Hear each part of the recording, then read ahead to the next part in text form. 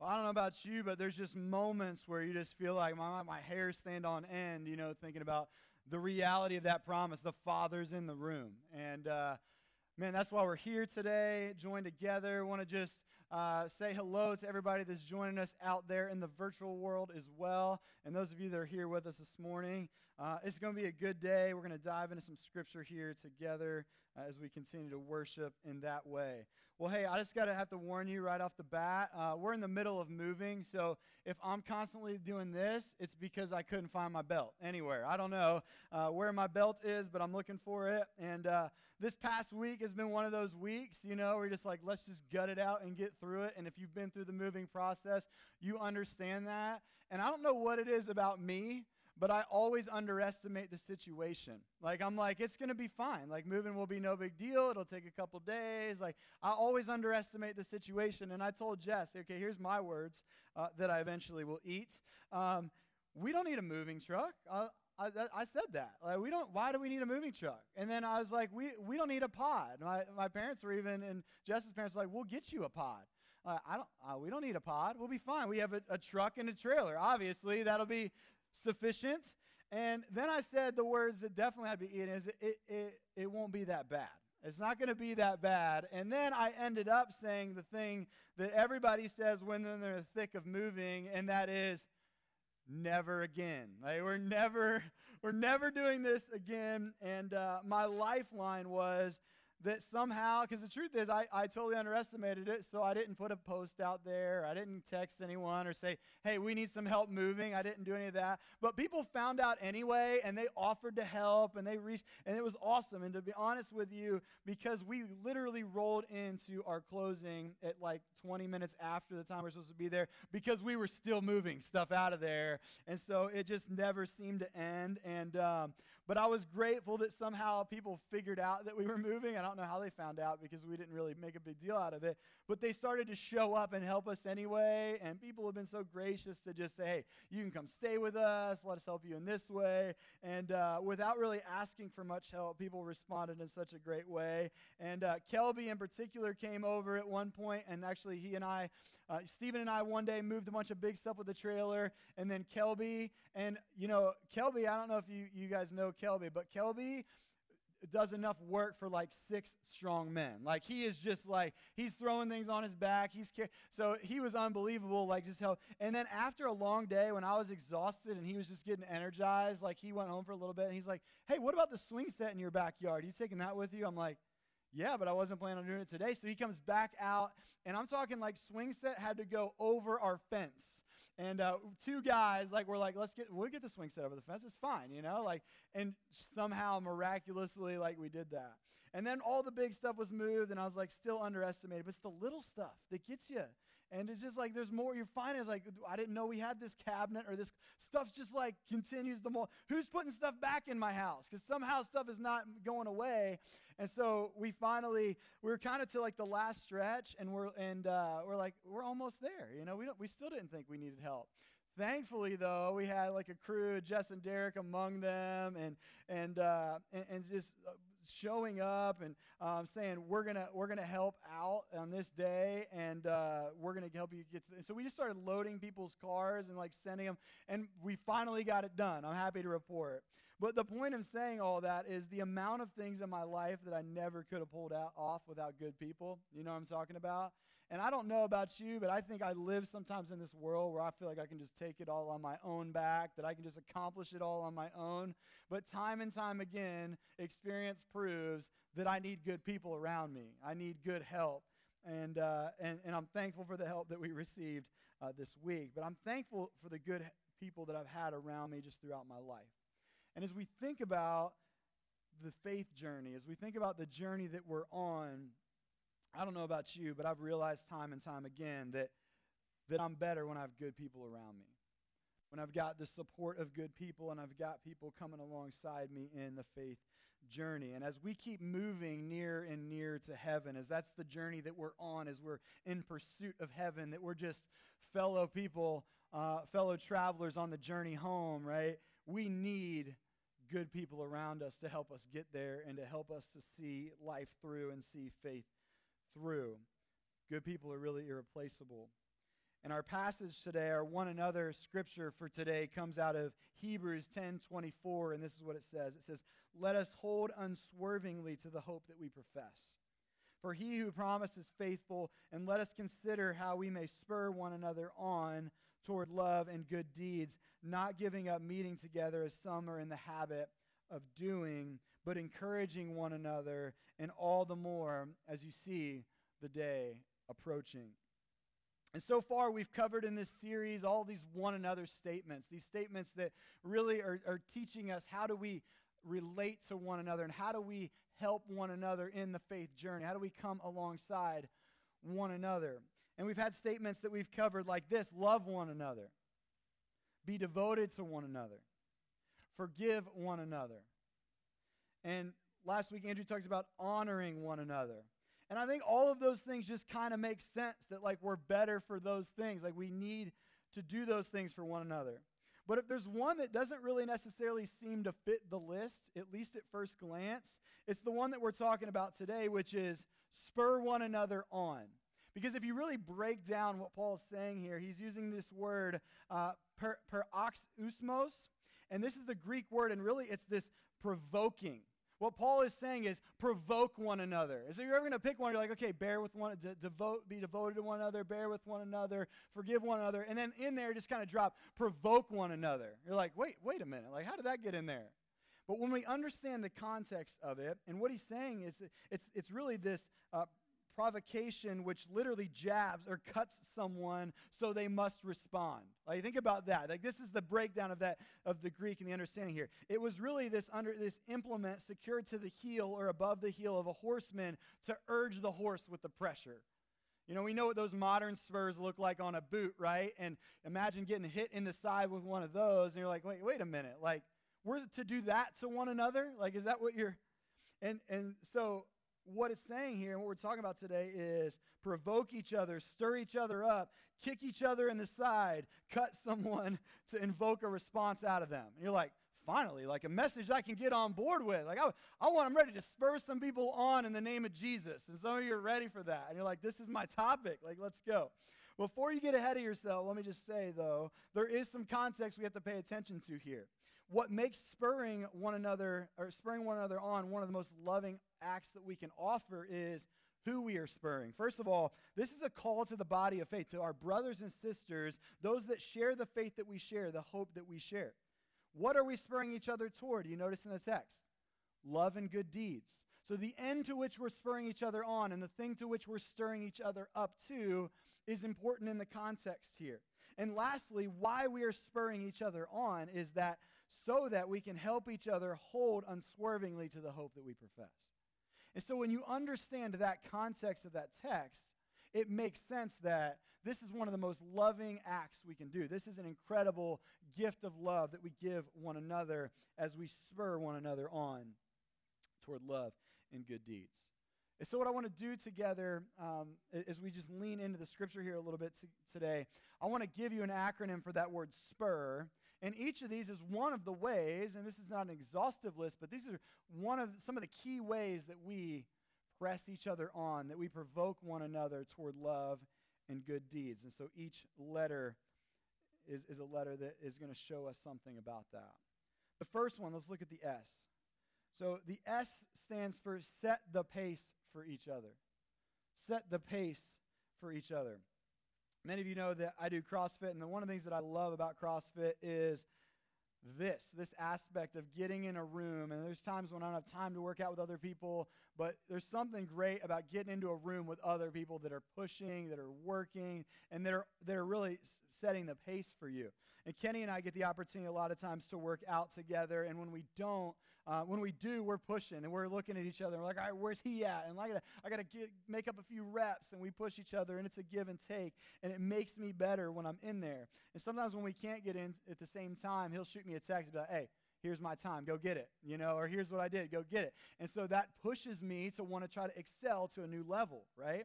And on a spiritual level, the way that we set the pace for each other, the way that this primarily happens is through our example.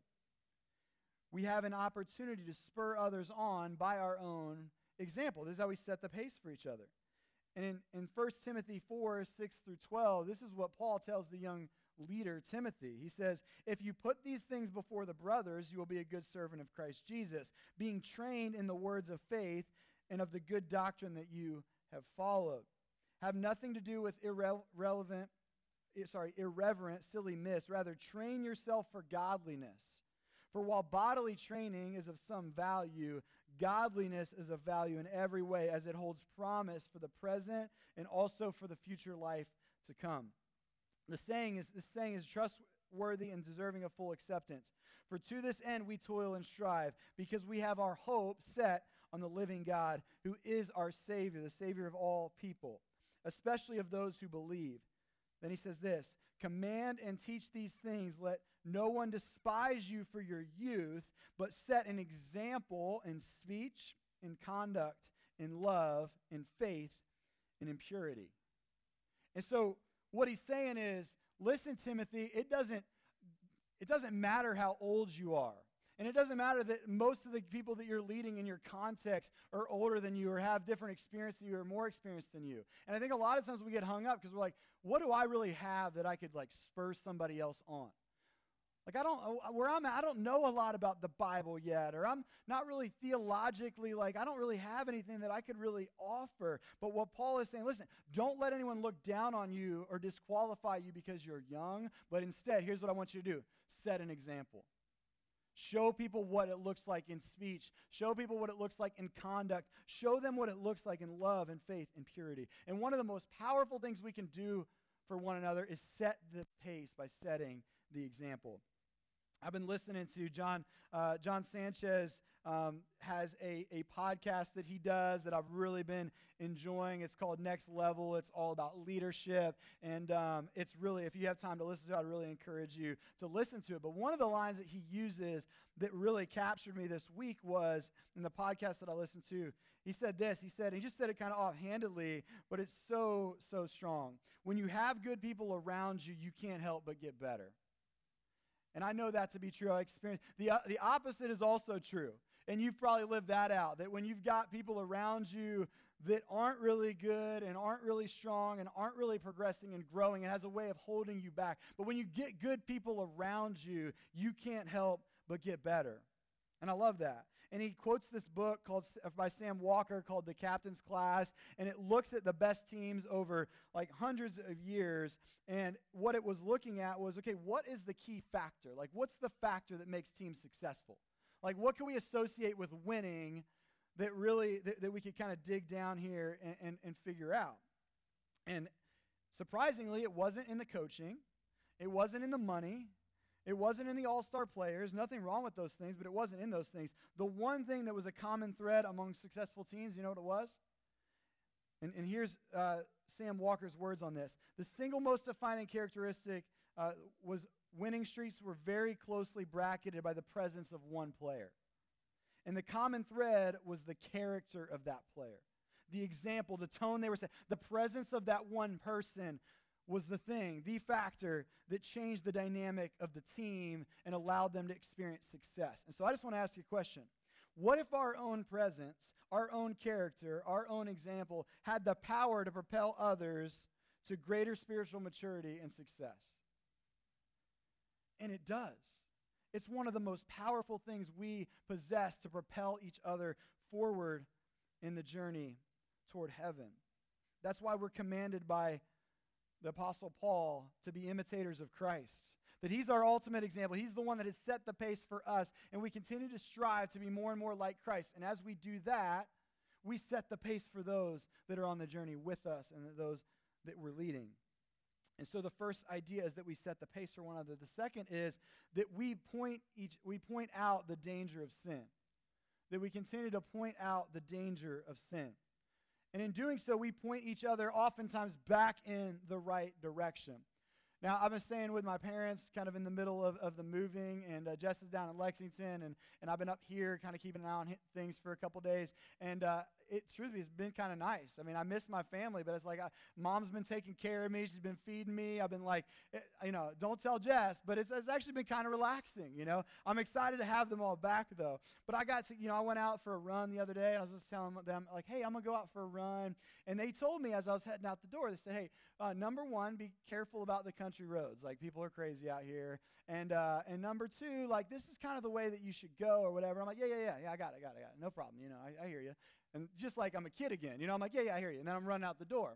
And so I head out, and I'm like, I don't have, like, my watch on today or whatever. I do have my phone, and I can kind of, keep track of the time. I'll just know that I'm going to run about 30 minutes, and so about 15 minutes I'll turn around or whatever, be fine. And so, I'm not going to get lost. Like, who gets lost anymore? Like, I'm a grown-up. Like, I don't get lost. And so I'm running out, and I started to think, I should have paid better attention to, like, what turns they were telling me to make. I'm out on these country roads, and I think generally, like, my internal compass is telling me, you're on track. Just take a right here, And then finally, I've been out here a long time. I'm looking at my clock, and I'm trying to do the loop.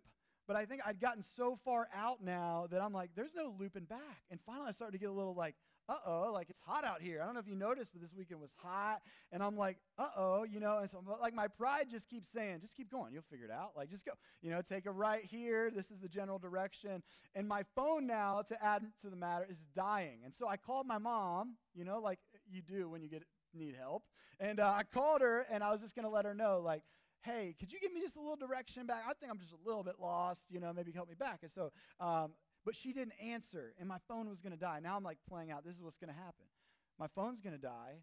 I'm probably at least a half hour or more, maybe 45 minutes from home, and she's going to start to worry. And so then I called my dad. I'm like, hey, want to let you know I'm out here. My phone's dying. I'm lost. And then I had a matter of just sending them a pin of where I'm at. And can you have Mom pick me up? So I sent her I finally just gave up. I set my pride down, and I went and sat on the side of the road, and I just waited for my mom to pick me up, There's nothing more humbling than that moment. You're just on the side of the road, people are going by. I'm like, yeah, I'm just waiting for my mom.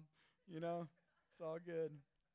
And I say that to say we all lose our way from time to time. We do. We all lose our way. But it takes somebody humble enough to receive direction to avoid the devastation of being led astray. That at some point we have to stop trusting that internal compass is continuing to lead us further and further off course a lot of times. We got to set our pride down. And sometimes we just got to look at our brother or sister in Christ and be like, hey, listen, I know I'm in deep here, and I know I've been entrenching myself deeper and deeper. Just offer me some direction. Offer me some help. Or give me a ride back home. Let's just start over. I'm throwing up my hands, and I need some help. And we have to do that. And there's this specific role that we play in each other's life as we spur one another on toward love and good deeds. And that's this role of accountability, of redirection, of correction. And some of us are afraid to do that because we don't want to hurt one another's feelings. But when we understand the full weight of sin in our life and the stakes involved in it, when we don't do that for one another, it's one of the most unloving things that we can do. When there's danger of sin out there and our brother or sister is continuing to walk more and more into the trap of the enemy, and we don't speak, we don't, through the vehicle of a trusting relationship, reach out and say, hey, let me help you out here a little bit. And they might not receive it, but again, it takes humility to hear these things, but we have to be willing to speak the truth in love. Hebrews 3:12-13 says this, take care, brothers, lest there be in any of you an evil, unbelieving heart, leading you to fall away from the living God. But, here's the word, exhort one another every day, as long as it is called today, that none of you may be hardened by the deceitfulness of sin. And it is deceitful.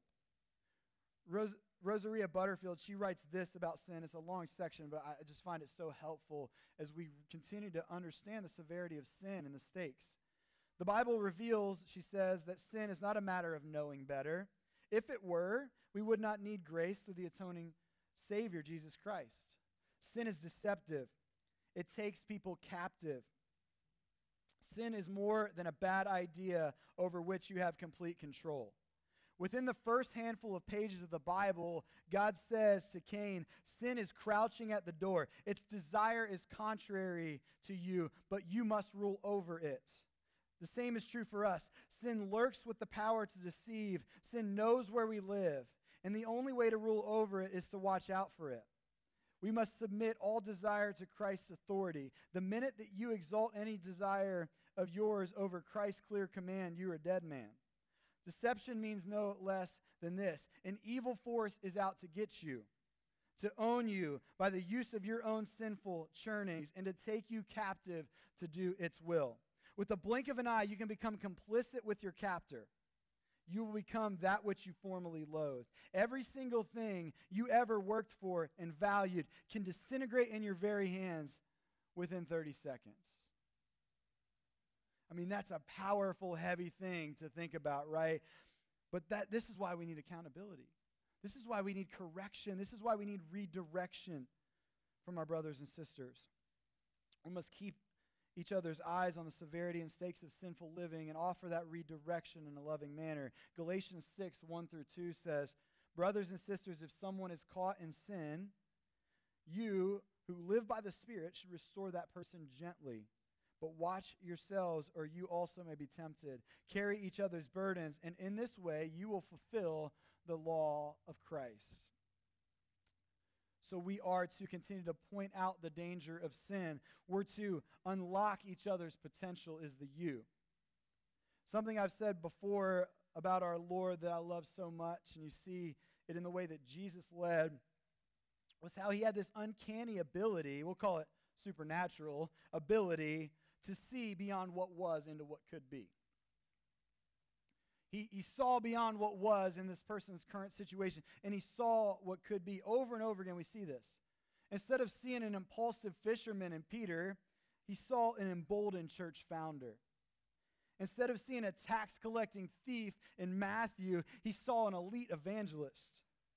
Instead of seeing a doubter in Thomas, Jesus saw a missionary whose influence would stretch as far as India. And even his own brother, he saw something. Instead of seeing a skeptic, he saw a devoted servant whose faith burned so strong, he would give his life for it. And we've got to continue to see these things in one another and draw these things out of one another. And I'm just grateful that God has given me a shot and that people in my life have been there along the way pushing me toward it and continuing to see something that I might not have even seen in myself. Stephen being one of those people that when Access first started, I had no experience. I was like the last guy that'd ever be like, hey, I want to have you on my team. And so he saw something, though, that I didn't even know that was there. My dad, at that same time, I was just coming out of college, and I was living back at home with my parents for a period of time then, too. And my dad said, hey, happy to have you here. Tell you something you're going to do while you're here, though. You're going to lead my men's Bible study. And I'm like, no, I don't lead Bible studies. I don't know what do you mean? He's like, well, I'll tell you what, if you want to stay here with me, you can lead the Bible study. I'm like, all right, I'll lead a Bible study. And so I figured out like how to, but he saw something and he's like, I want to continue to push you into that. I want to stir that up in you. And we have to continue to do this for one another. We got to continue to spot things in one another and say, hey, here's what you could do if you just took a step, if you continue to see the possibility. How many of you guys have watched Hamilton? You saw the Hamilton. It's okay to admit it. I watched it, and I might lose some cred with my CrossFit crew, but I actually enjoyed it. And I was like, the songs are those like all really like get stuck in your head. So just know that before you watch it, you're going to be singing it. And one of the ones that they sung like throughout that kind of got stuck in my head is this one. It was like, look around, how lucky we are to be alive right now. Look around. The baby liked it, see? But that was in my head for like days. But I was like thinking, you know what? Like that's actually pretty true. Like just pay attention. If you just looked around, we really are. And you might argue this is kind of a not so fun time to be alive right now. But if you looked around, you might actually see that we're really lucky to be alive right now. And there's a whole lot of possibility and potential right out in front of us. And one of the things we continue to remind each other is that look around. Look at how lucky you are to be alive right now. Look at the family that you have. You have the ability to serve and lead. And look at these possibilities that are out in front of you and that God has given you. And look at the gifting that God has put inside of you. And we help each other do that. We help each other look around. And I think Alexander Hamilton was ahead of his time because where others saw challenges, he continued to see opportunities. And we could see this time as a threat. We could see this time that is ripe with problems, or we could see this as a time that's rich with potential, that's rich with possibility. And 3 of our young ladies here in our church have done this recently, and I'm just really proud of what they've been doing. And what they saw was potential that was really veiled beneath a problem.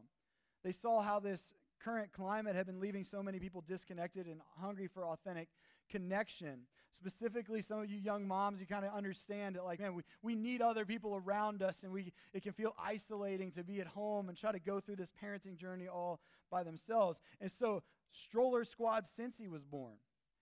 And I love the vision behind it. It's just a way to kind of have and capture meaningful connection in a time when people are so hungry for it.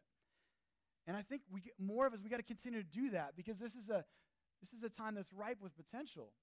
People are hungry for the things of God, but we have to continue to look around and understand how lucky we are to be alive right now, living out the call to follow Jesus in this time. And so let's continue to do that. Let's continue to unlock one another's potential. And the last thing I want to point us to is that we have to do the R, which is remind. We got to remind each other what lies ahead. And I'm not just talking about what lies ahead tomorrow. I'm talking about, like, when we're kind of stuck in this temporal moment of coronavirus and all this, it just feels like it's just going on forever. We got to continue to look to the eternal. And we get stuck and hung up on the temporal, it can be pretty exhausting. And I love Paul as a leader, and he writes this letter to the Philippians when he's in the middle of a jail cell. And one of the things that he's continuing to have them look around, but also look ahead at what is out in front of them.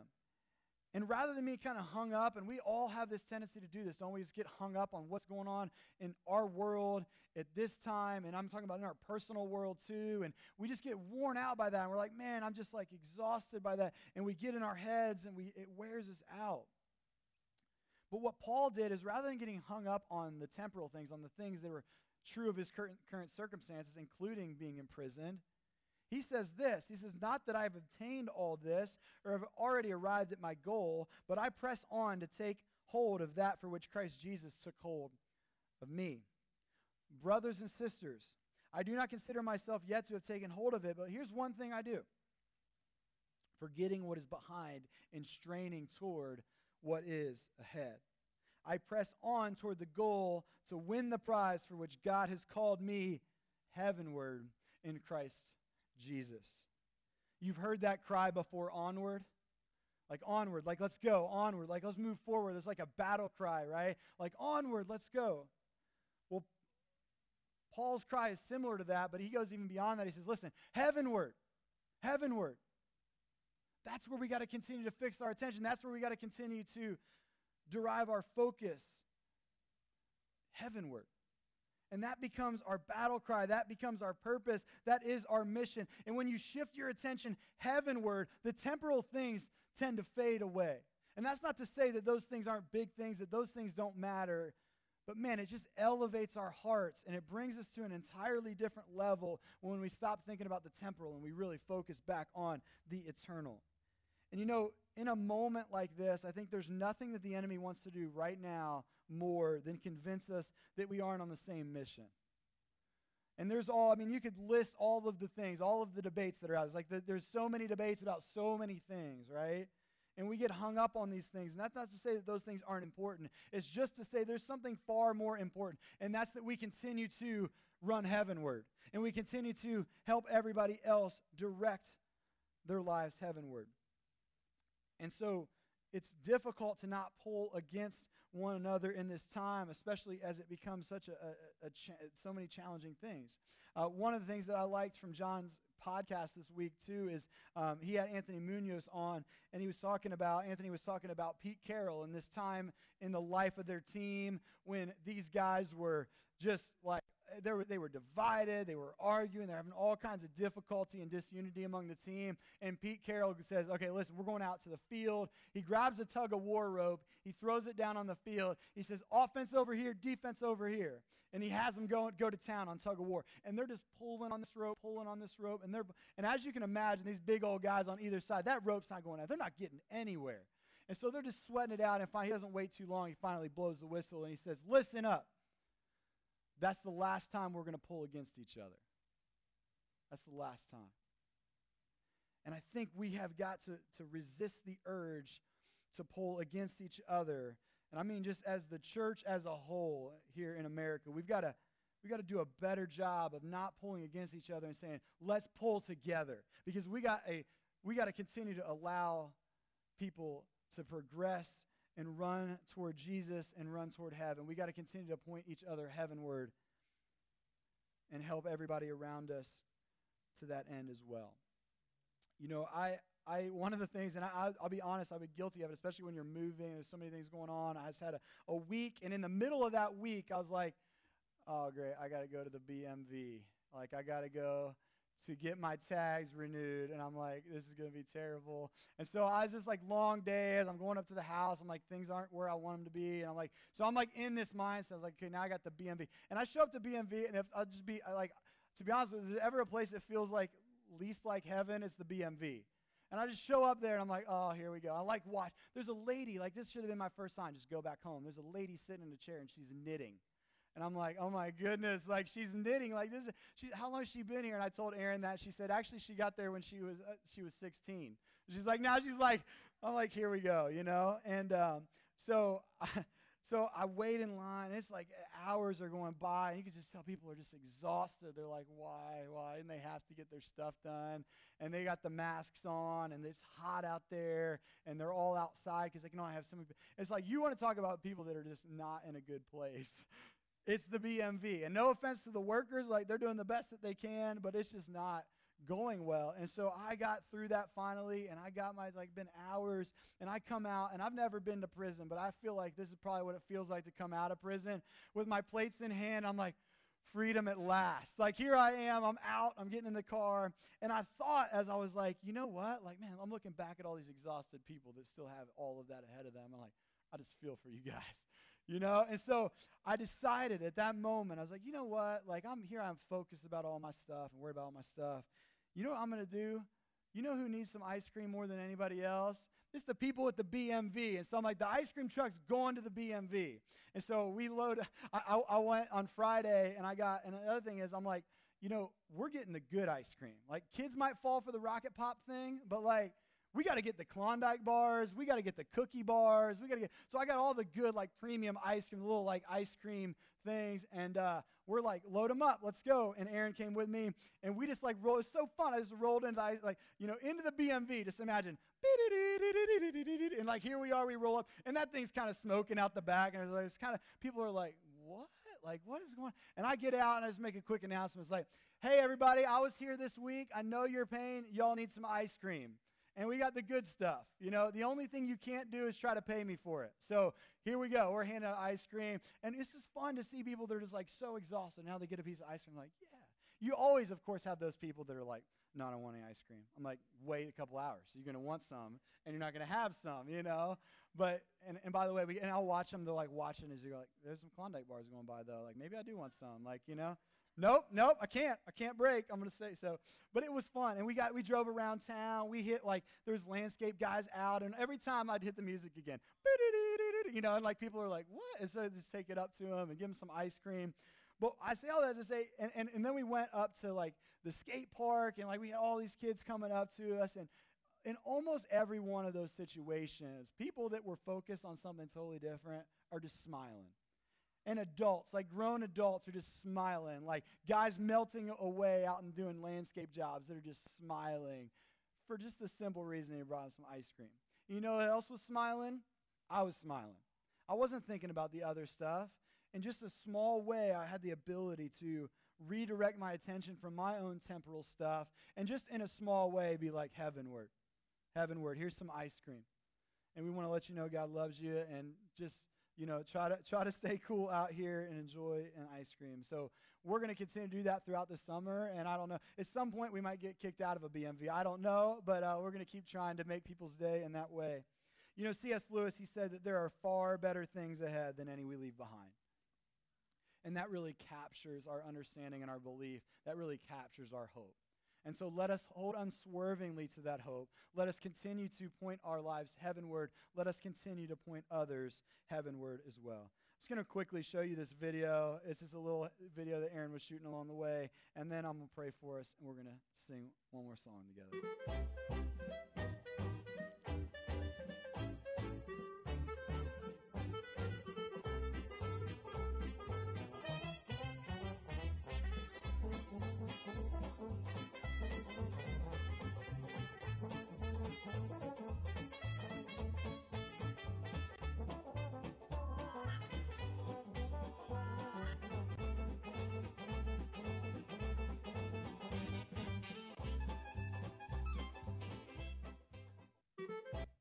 We're going to keep bringing people ice cream in Jesus' name this summer, so let us know if you want to join us on that. Heavenly, pray for us, and then we're going to sing one more song. God, we are just so incredibly blessed by you. We are so incredibly moved by the person of Jesus, his example, who he is. And we just pray, God, that you would continue to help us to point our lives toward him and towards you, that we could continue to cry out heavenward, and that we could direct others heavenward. We know that we can't do this on our own power. We're imperfect. We thank you for the body that surrounds us, that without good people around us, we couldn't accomplish anything, God. But thank you for the people that you've put in our lives. Thank you that this is a collective journey, and we want to continue to do the work that you have put out in front of us at this time. We want to continue to look around and see what an incredible time it is to be alive right now. Help us to do your work. Help us to spur one another on toward love and good deeds. We pray this in Jesus' name, and all God's people said.